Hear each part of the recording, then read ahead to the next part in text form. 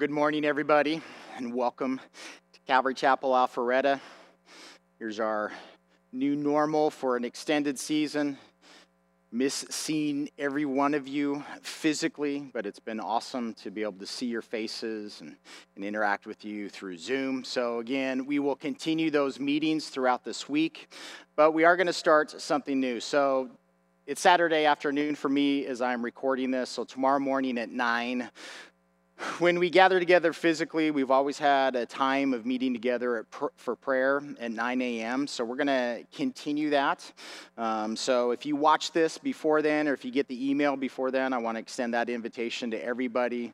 This is for husbands and wives and singles and kids as we come together and pray as a body. So we'll have that Zoom meeting there, and not just praying together, but we'll take communion together also. So if you happen to miss this on Sunday the 5th, then we're going to keep this going until we get to meet together physically. So we'll also do this next Sunday, which is going to be Easter. So, and then throughout the week, we'll continue the Zoom meeting. So on Monday night is the marriage class, Tuesday night, the students, Wednesday night, the men, Thursday night, the ladies are meeting. And then again, next Sunday, we'll be back into the same routine and the same cycle until we have further direction. I know for me, my work, we are not going back into the office until May 29th for the kids in schools. School's been canceled physically for the rest of the year. Just a lot of impact, but we want to make sure that we continue to put forth the diligent effort to reach out to one another. So I was seeking the Lord today, just really specifically in what He would have me do to serve you and to serve Him in this week that's known as Holy Week. So tomorrow, or depending on when you're watching this, the 5th, that is Palm Sunday. So it's the day where Jesus is entering into Jerusalem. He is identifying himself as the Messiah, as the Christ, as the Savior. Processed through the teachings that we have in the gospel in that last week that leads to his arrest and to his crucifixion and to the resurrection. Everything that goes on in this week is identified, culturally, traditionally as the Holy Week. So seeking the Lord and praying about whether to do something for Good Friday or not. But what I felt the Lord leading me to do is to really spend that extra time this week reaching out to individuals, especially those of you who've been missing from the Zoom meetings and being able to see each other face to face. That's what the Lord's put on my heart, and I'm trusting that He'll speak to you in regards to how He wants you to press into your relationship with Him this week. Well, for today, we are going to continue our study through the book of Acts. So if you open up your Bibles to Acts chapter 15, before we jump into the Word, as always, let's run to our great God in prayer. So, Father, we do, Lord. We run to you with our minds and our hearts and our mouths, Lord. We come to you boldly in the name of your Son, Jesus. Lord, we are looking to you in all things. Every single one of us right now, we are seated in specific circumstances. For some of us, Lord, we are overwhelmed by your comfort and your joy, and we know that you're right there with us, Lord. We're pressing into that, and we're finding special times of spending time with you. For others, it's a season of fear or anxiety or stress. The questions are being asked about where you are. There feels like there's more contention than comfort. And Lord, for those that are sitting in the midst of that pressure and those trials, Lord, we're asking that right now that you would manifest yourself, that you would reveal yourself in the specific way that each individual, Lord, that they need to sense you, that they need to hear from you, that they need to know that you're right there with them.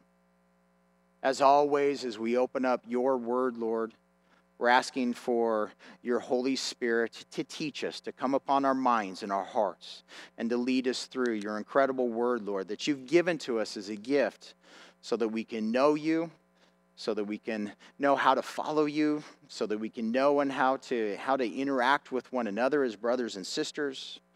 and how we can continually look forward to your soon return, Jesus. And that is what's on our heart. We're asking that you would come quickly, Lord Jesus. We know that you're King. We know that you're sovereign.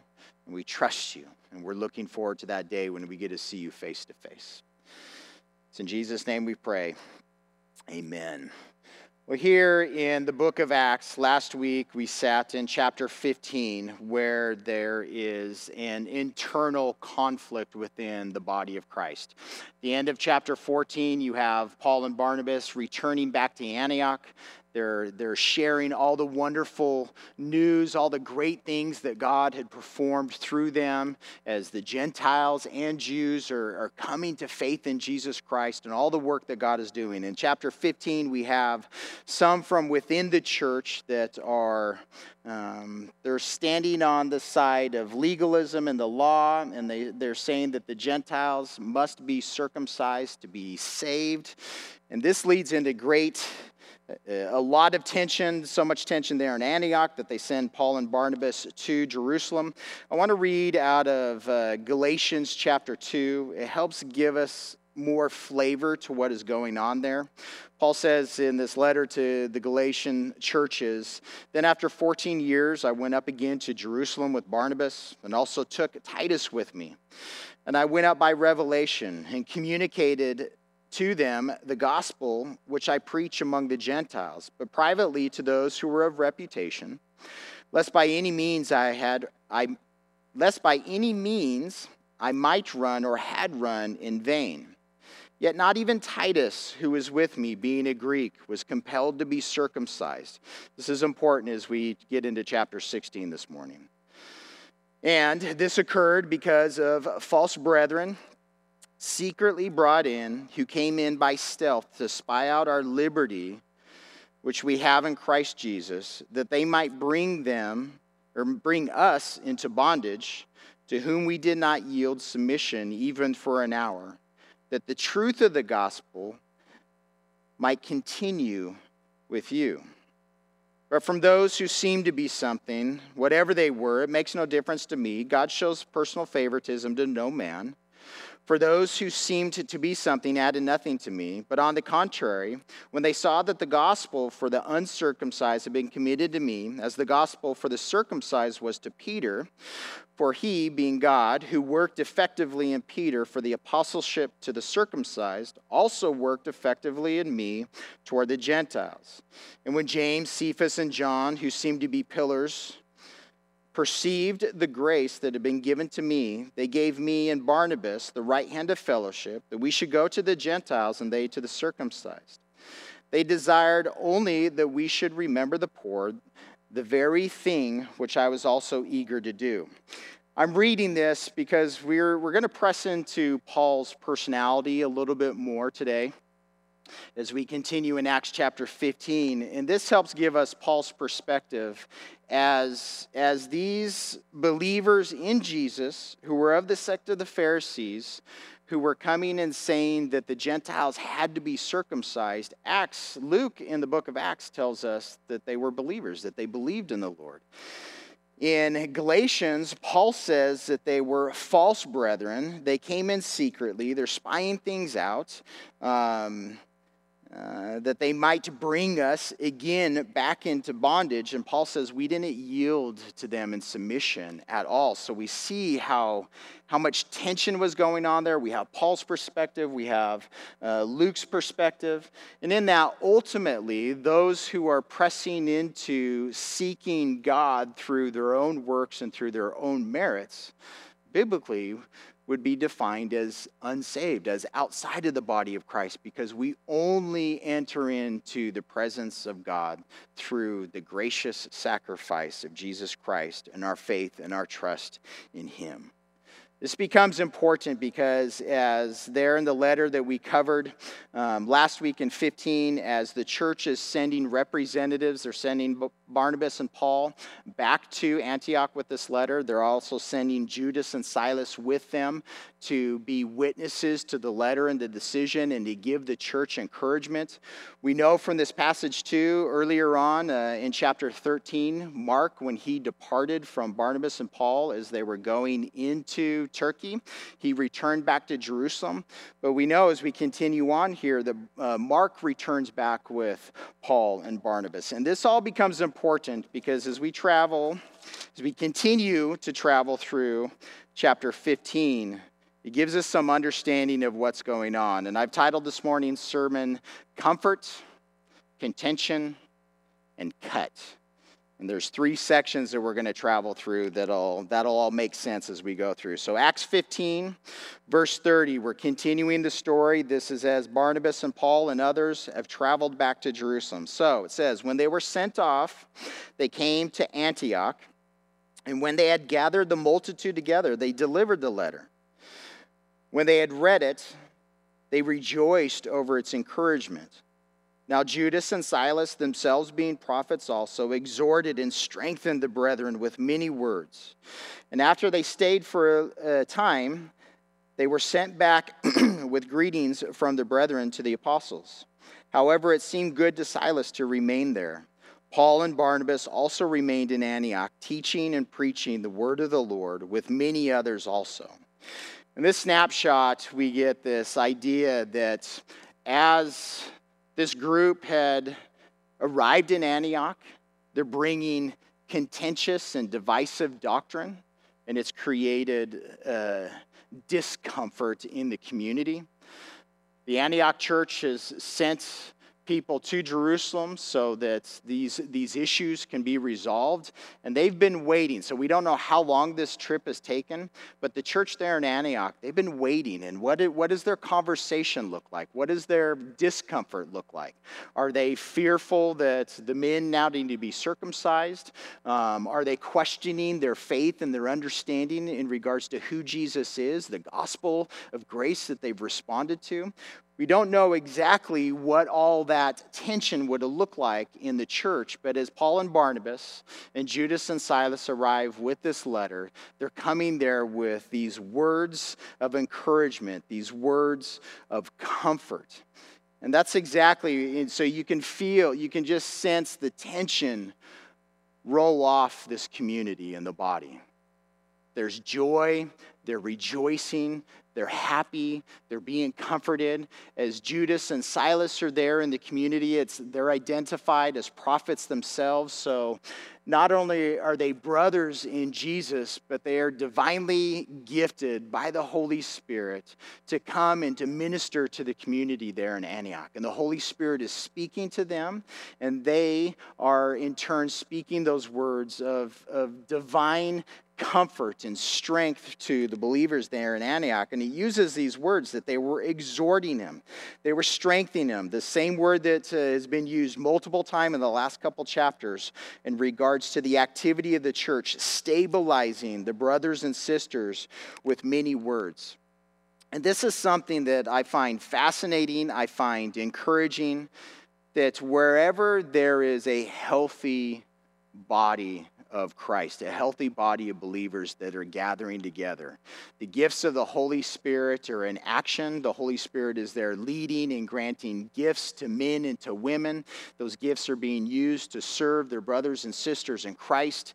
And it's always through the preaching of God's word, which is communicating the gospel about what Jesus has done, about who Jesus Christ is, not only what he's done in history, but his activity in our lives today as Lord and as Savior, and in his return.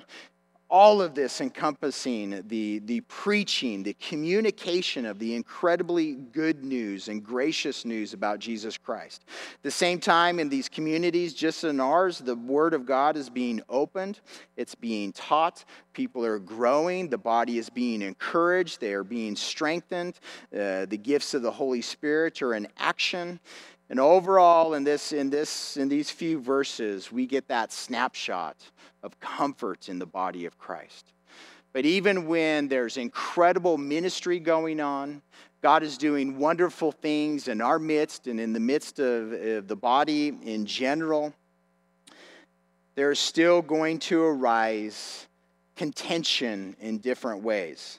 Let's look at these next verses here in verse 36. It says, "Then after some days, Paul said to Barnabas, 'Let us now go back and visit our brethren in every city where we have preached the word of the Lord, and see how they are doing.' Well, Barnabas was determined to take with them John, called Mark, but Paul insisted that they should not take with them the one who had departed from them in Pamphylia and had not gone on with them to the work. Then the contention became so sharp that they parted from one another. And so Barnabas took Mark and sailed to Cyprus, but Paul chose Silas and departed, being commended by the brethren to the grace of God. And he went through Syria and Cilicia, strengthening the churches." So here, in a time where the body of Christ is healthy in Antioch, it seems like that there's wonderful things that are going on in the body of Christ between what I would consider best friends, Barnabas and Paul. There now arises a contentious relationship based upon somebody else and somebody else's behavior. So as we think about Barnabas and Paul and their relationship with one another, when Paul first comes to Jesus and he comes into Jerusalem, the church is fearful of him, and they're questioning whether or not he's really part of the body of Christ because of his historical violence against the church. And Barnabas is that man who seeks Paul out and brings him into that fellowship and into the body there in Jerusalem. And as Paul is boldly communicating the gospel there in Jerusalem, violence is raising up against Paul, so much so that the church sends him back home to Tarsus, back in Cilicia. And then as you travel down the road about a decade, there Barnabas finds himself in Antioch. And it's a wonderful ministry experience as he's serving the Lord there. There's so much activity going on. There's so many people to serve and to teach the gospel and the content of the gospel that he needs help. And the Holy Spirit places Paul upon his mind. And he goes and he gets Paul and he brings him back. And there they are together in Antioch. And it's Paul and Barnabas together that the Holy Spirit separates for the work that he called them to. And these two men with others, they go on this first missionary journey to Cyprus, and they're into modern-day Turkey. And it's as they're going into Turkey, Mark, who is Barnabas' cousin, he leaves the work that the Holy Spirit had called him to. We don't know why. But we can fast forward to this scene and see now a few years down the road how vibrant those emotions are for Paul in regards to re-engaging with Mark in the work of the ministry. And again, we have to remember at this point, this isn't like just gathering together in our church building where we live in a Christian culture. For the most part, the ministry here is these guys, we have Paul's testimony about the beatings that he went through, about fear of robbers and being cold and being hungry and times of plenty and times of lack. What they are doing is not easy. And when we engage in activities in life that are not easy, that are very difficult, we love to be surrounded by those that we would consider to be dependable.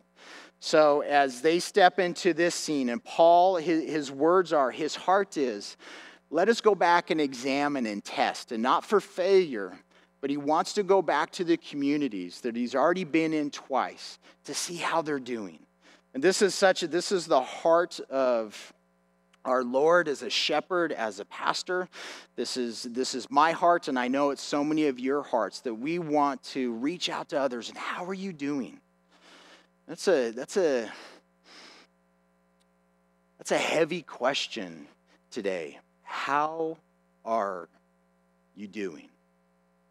In your particular circumstances, as we sit in this new world, how are you doing?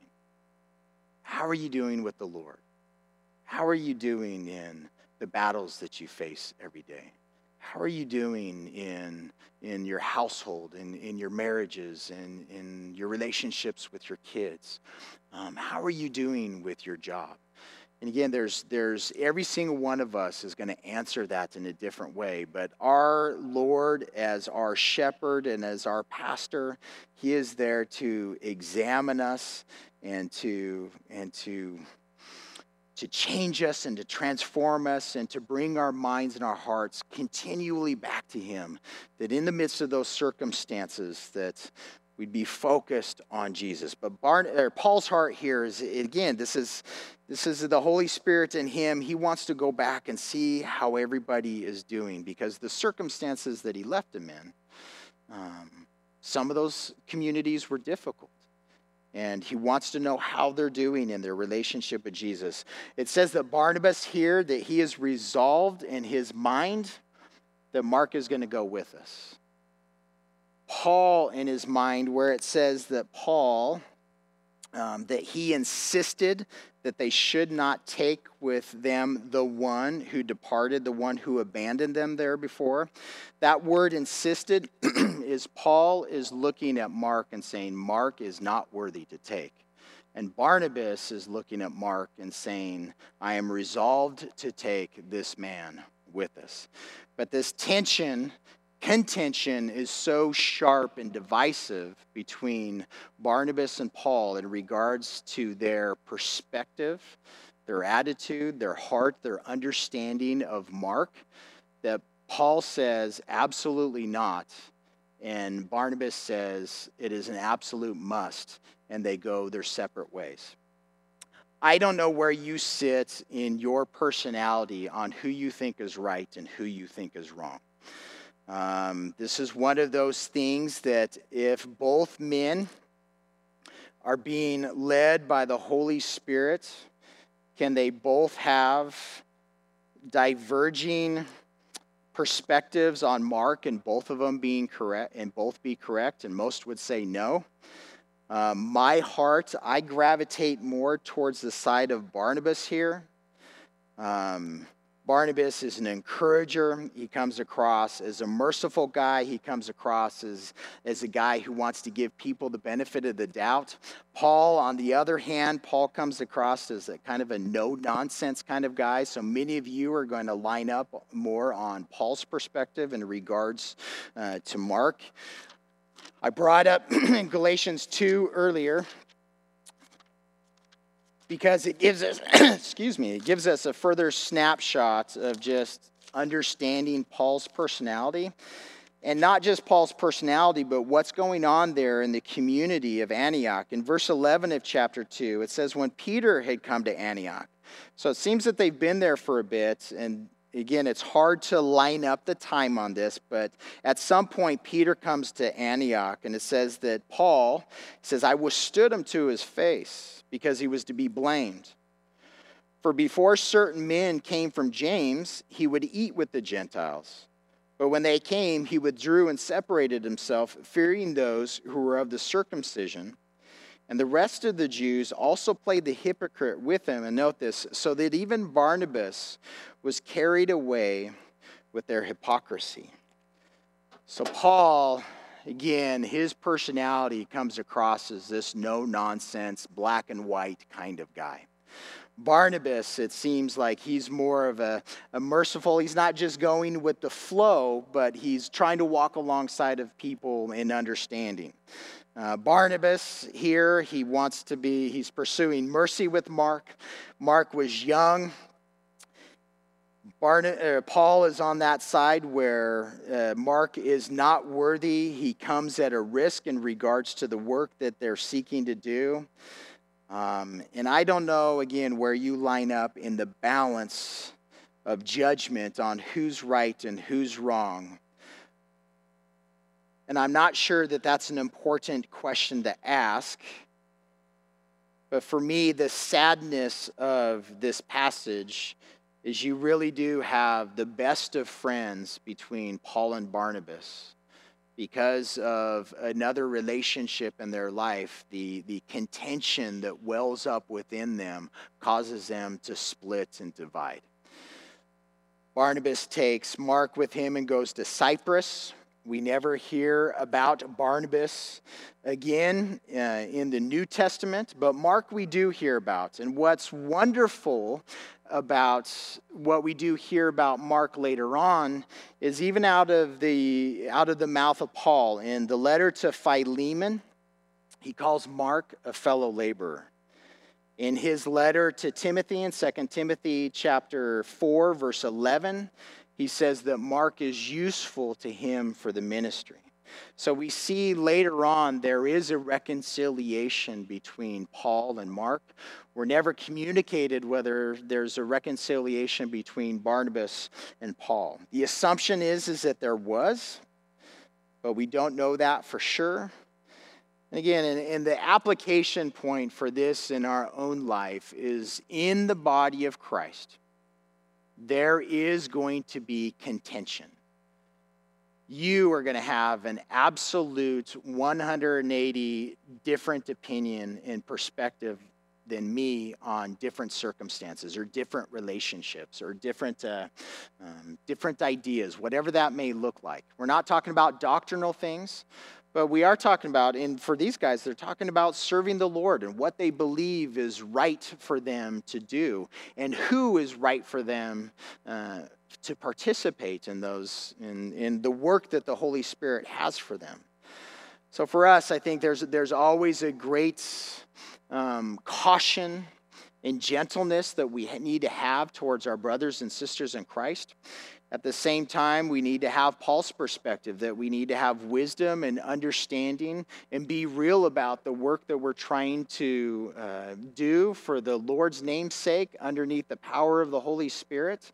That not everybody in the body of Christ is called to do the exact same thing that you are doing. And in some of the things that the Lord is calling you to do, you may have others that want to join in where you would shake your head and say no. And that's your perspective and that's your understanding. But in all of this, we have to have great caution that we don't let those points of perspective become points of contention. I know what it's like to get into my flesh and allow that contention to become very sharp and divisive. I know what it's like to have a different opinion than a brother and sister in Christ and have that opinion cause separation and fellowship, even amongst friends that I've had. I know what it's like to be reconciled with those individuals later on down the road when time happens, perspective changes, understanding grows, emotions calm down. Here, my heart is, I want to always abide in that position of comfort where the Lord's word is being taught, where the gospel is being preached, where the gifts of the Holy Spirit are in action. We want to be in those times of excitement. But even in those times of excitement, here we have an example out of the word where we are real human beings in real relationships with very different backgrounds and very different understandings as we travel down the different circumstances of life. And in that, we need to realize and understand and press into that whole idea that we talked about last week, which we see here again at the end of chapter 15, that idea of commending and handing over ourselves to the grace of God and handing over other people to the grace of God. As we go into chapter 16, now we moved into this idea of cut. So chapter 16 says, Then he came to Derbe and Lystra, and behold, a certain disciple was there named Timothy, the son of a certain Jewish woman who believed, but his father was a Greek. He was well spoken of by their brethren who were at Lystra and Iconium. Paul wanted to have him go on with him, and he took him and circumcised him because of the Jews who were in the region. For they all knew that his father was a Greek, and they went through the cities They delivered to them the decrees to keep, which were determined by the apostles and the elders at Jerusalem. So the churches were strengthened in the faith and increased in numbers daily. I find this totally fascinating because we're sitting in the immediate context of all that happened in Jerusalem, the letter that was written, that was delivered there to the believers in Antioch. Paul is taking that same letter and he's going into these regions and he's delivering that letter of encouragement and comfort to the Gentile believers in those communities. And yet we're told that he's introduced to Timothy. It seems like his mother, who is Eunice, that she came to faith in Jesus Christ on Paul and Barnabas' first missionary journey. Here we're told in the letters to Timothy that Timothy was raised being instructed in the Word of God, but in his household there's a division. His mother is a Jew and his father is a Greek. So he, in the community that he lives in, from the Jewish perspective, he would be considered not fully Jewish because he was not circumcised. And again, in this culture, kind of the way that the father directed, it seems as though his dad prevented him from being circumcised. So as Paul comes into this community and he forms this relationship with Timothy, and the desire is to bring Timothy along in sharing the gospel to the broader communities of where they're traveling, Paul knows that they're going to be interacting with Jews in these communities. Timothy is known to these Jews, and Paul's heart in this is that Timothy would not become a hindrance for the Jews to hear about Jesus as Savior. So in chapter 15, we're dealing with that idea where the Pharisees were saying, you must be circumcised to be saved. That is not Paul's heart here as he's walking alongside of Timothy. And can you imagine this conversation that he was having with Timothy? Paul's heart is that Timothy would not be a hindrance personally to the communities that they're traveling to, that he wouldn't become a hindrance to those individuals hearing the good news about Jesus Christ. And this is this whole idea of cut. So cut coming from being circumcised. But the New Testament in many places tells us our necessity to be cut off from the old man. And that's a process that the Lord takes us through. He cuts off a lot of things from us in the very beginning as we continue to travel on in our relationship with him. He continues to carve things out of our life.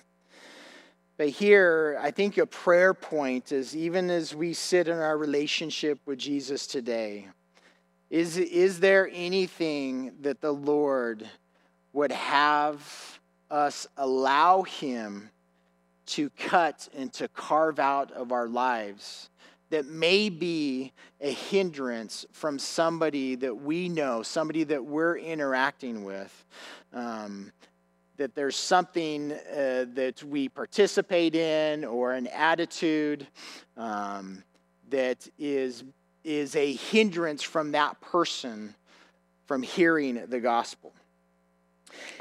We're going to end in 1 Corinthians chapter 9 because it communicates this heart even further. And this is Paul as he's writing to the Corinthian church.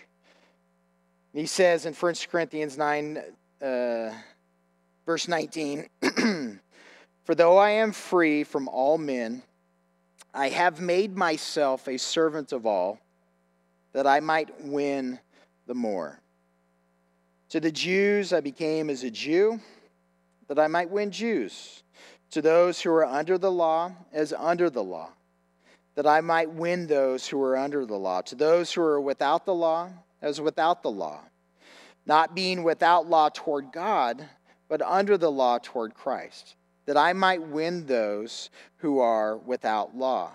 To the weak I became as weak, that I might win the weak.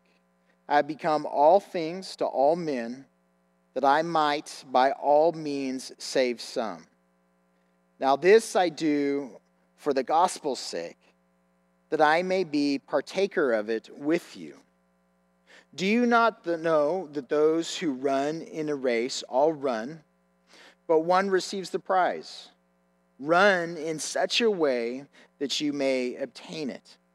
And everyone who competes for the prize is temperate, demonstrates self-control in all things. Now they do it to obtain a perishable crown, but we for an imperishable crown. Therefore I run thus, not with uncertainty. Thus I fight, not as one who beats the air, but I discipline my body and bring it into subjection, lest when I have preached to others, I myself should also become disqualified, be a phony, be a hypocrite. As we sit in this exhortation in Acts, as the letter of comfort has come there to the church in Antioch, we watch the wonderful ministry of the Holy Spirit in individuals' lives as they're serving brothers and sisters, teaching the word, preaching the gospel, exhorting, strengthening, causing people to be firm, causing people to grow. We all need to understand that there will continue to be times of contention in our relationships with one another as brothers and sisters, and that we need to push into not being right,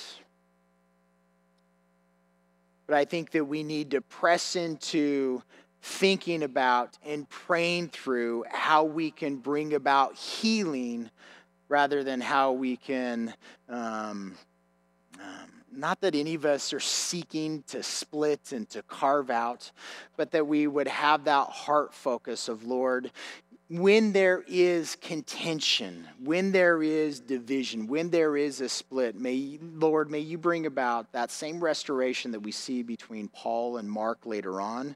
May you bring that about quickly in our lives. And as much as it has to do with me, Lord, let me clearly hear your Spirit speaking to me when I need to reach out and how I need to reach out. And then when it comes to this idea of cut, Lord, may you circumcise our hearts. May you truly cut away the flesh out of our lives, Lord.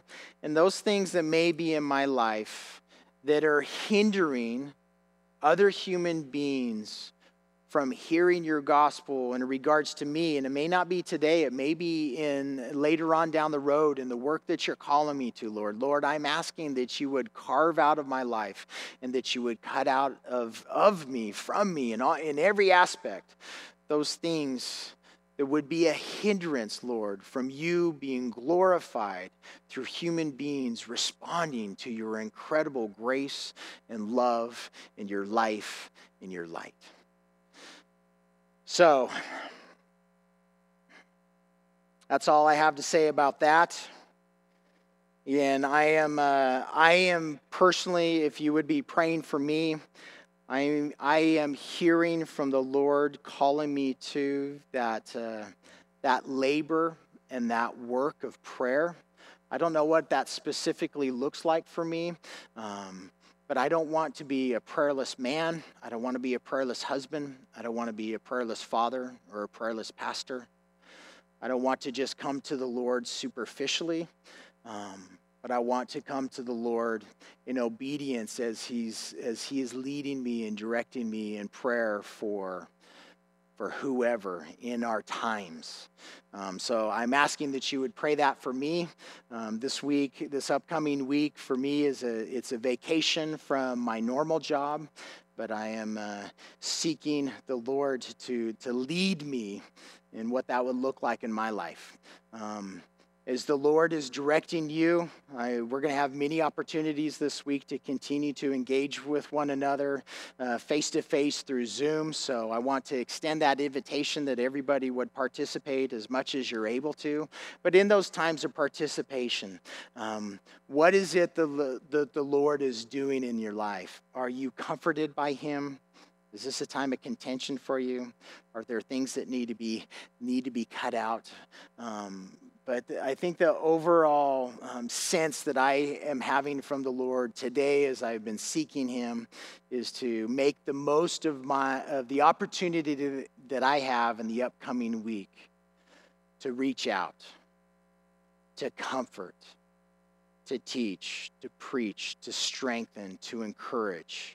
So I'm asking that you would pray that for me and know that I am praying that exact same thing for you as the Lord allows you to fellowship in different ways through this time of distance, that God would truly work miraculously in your life and through your life as you just try to shine his love and his light in this dark season of our culture.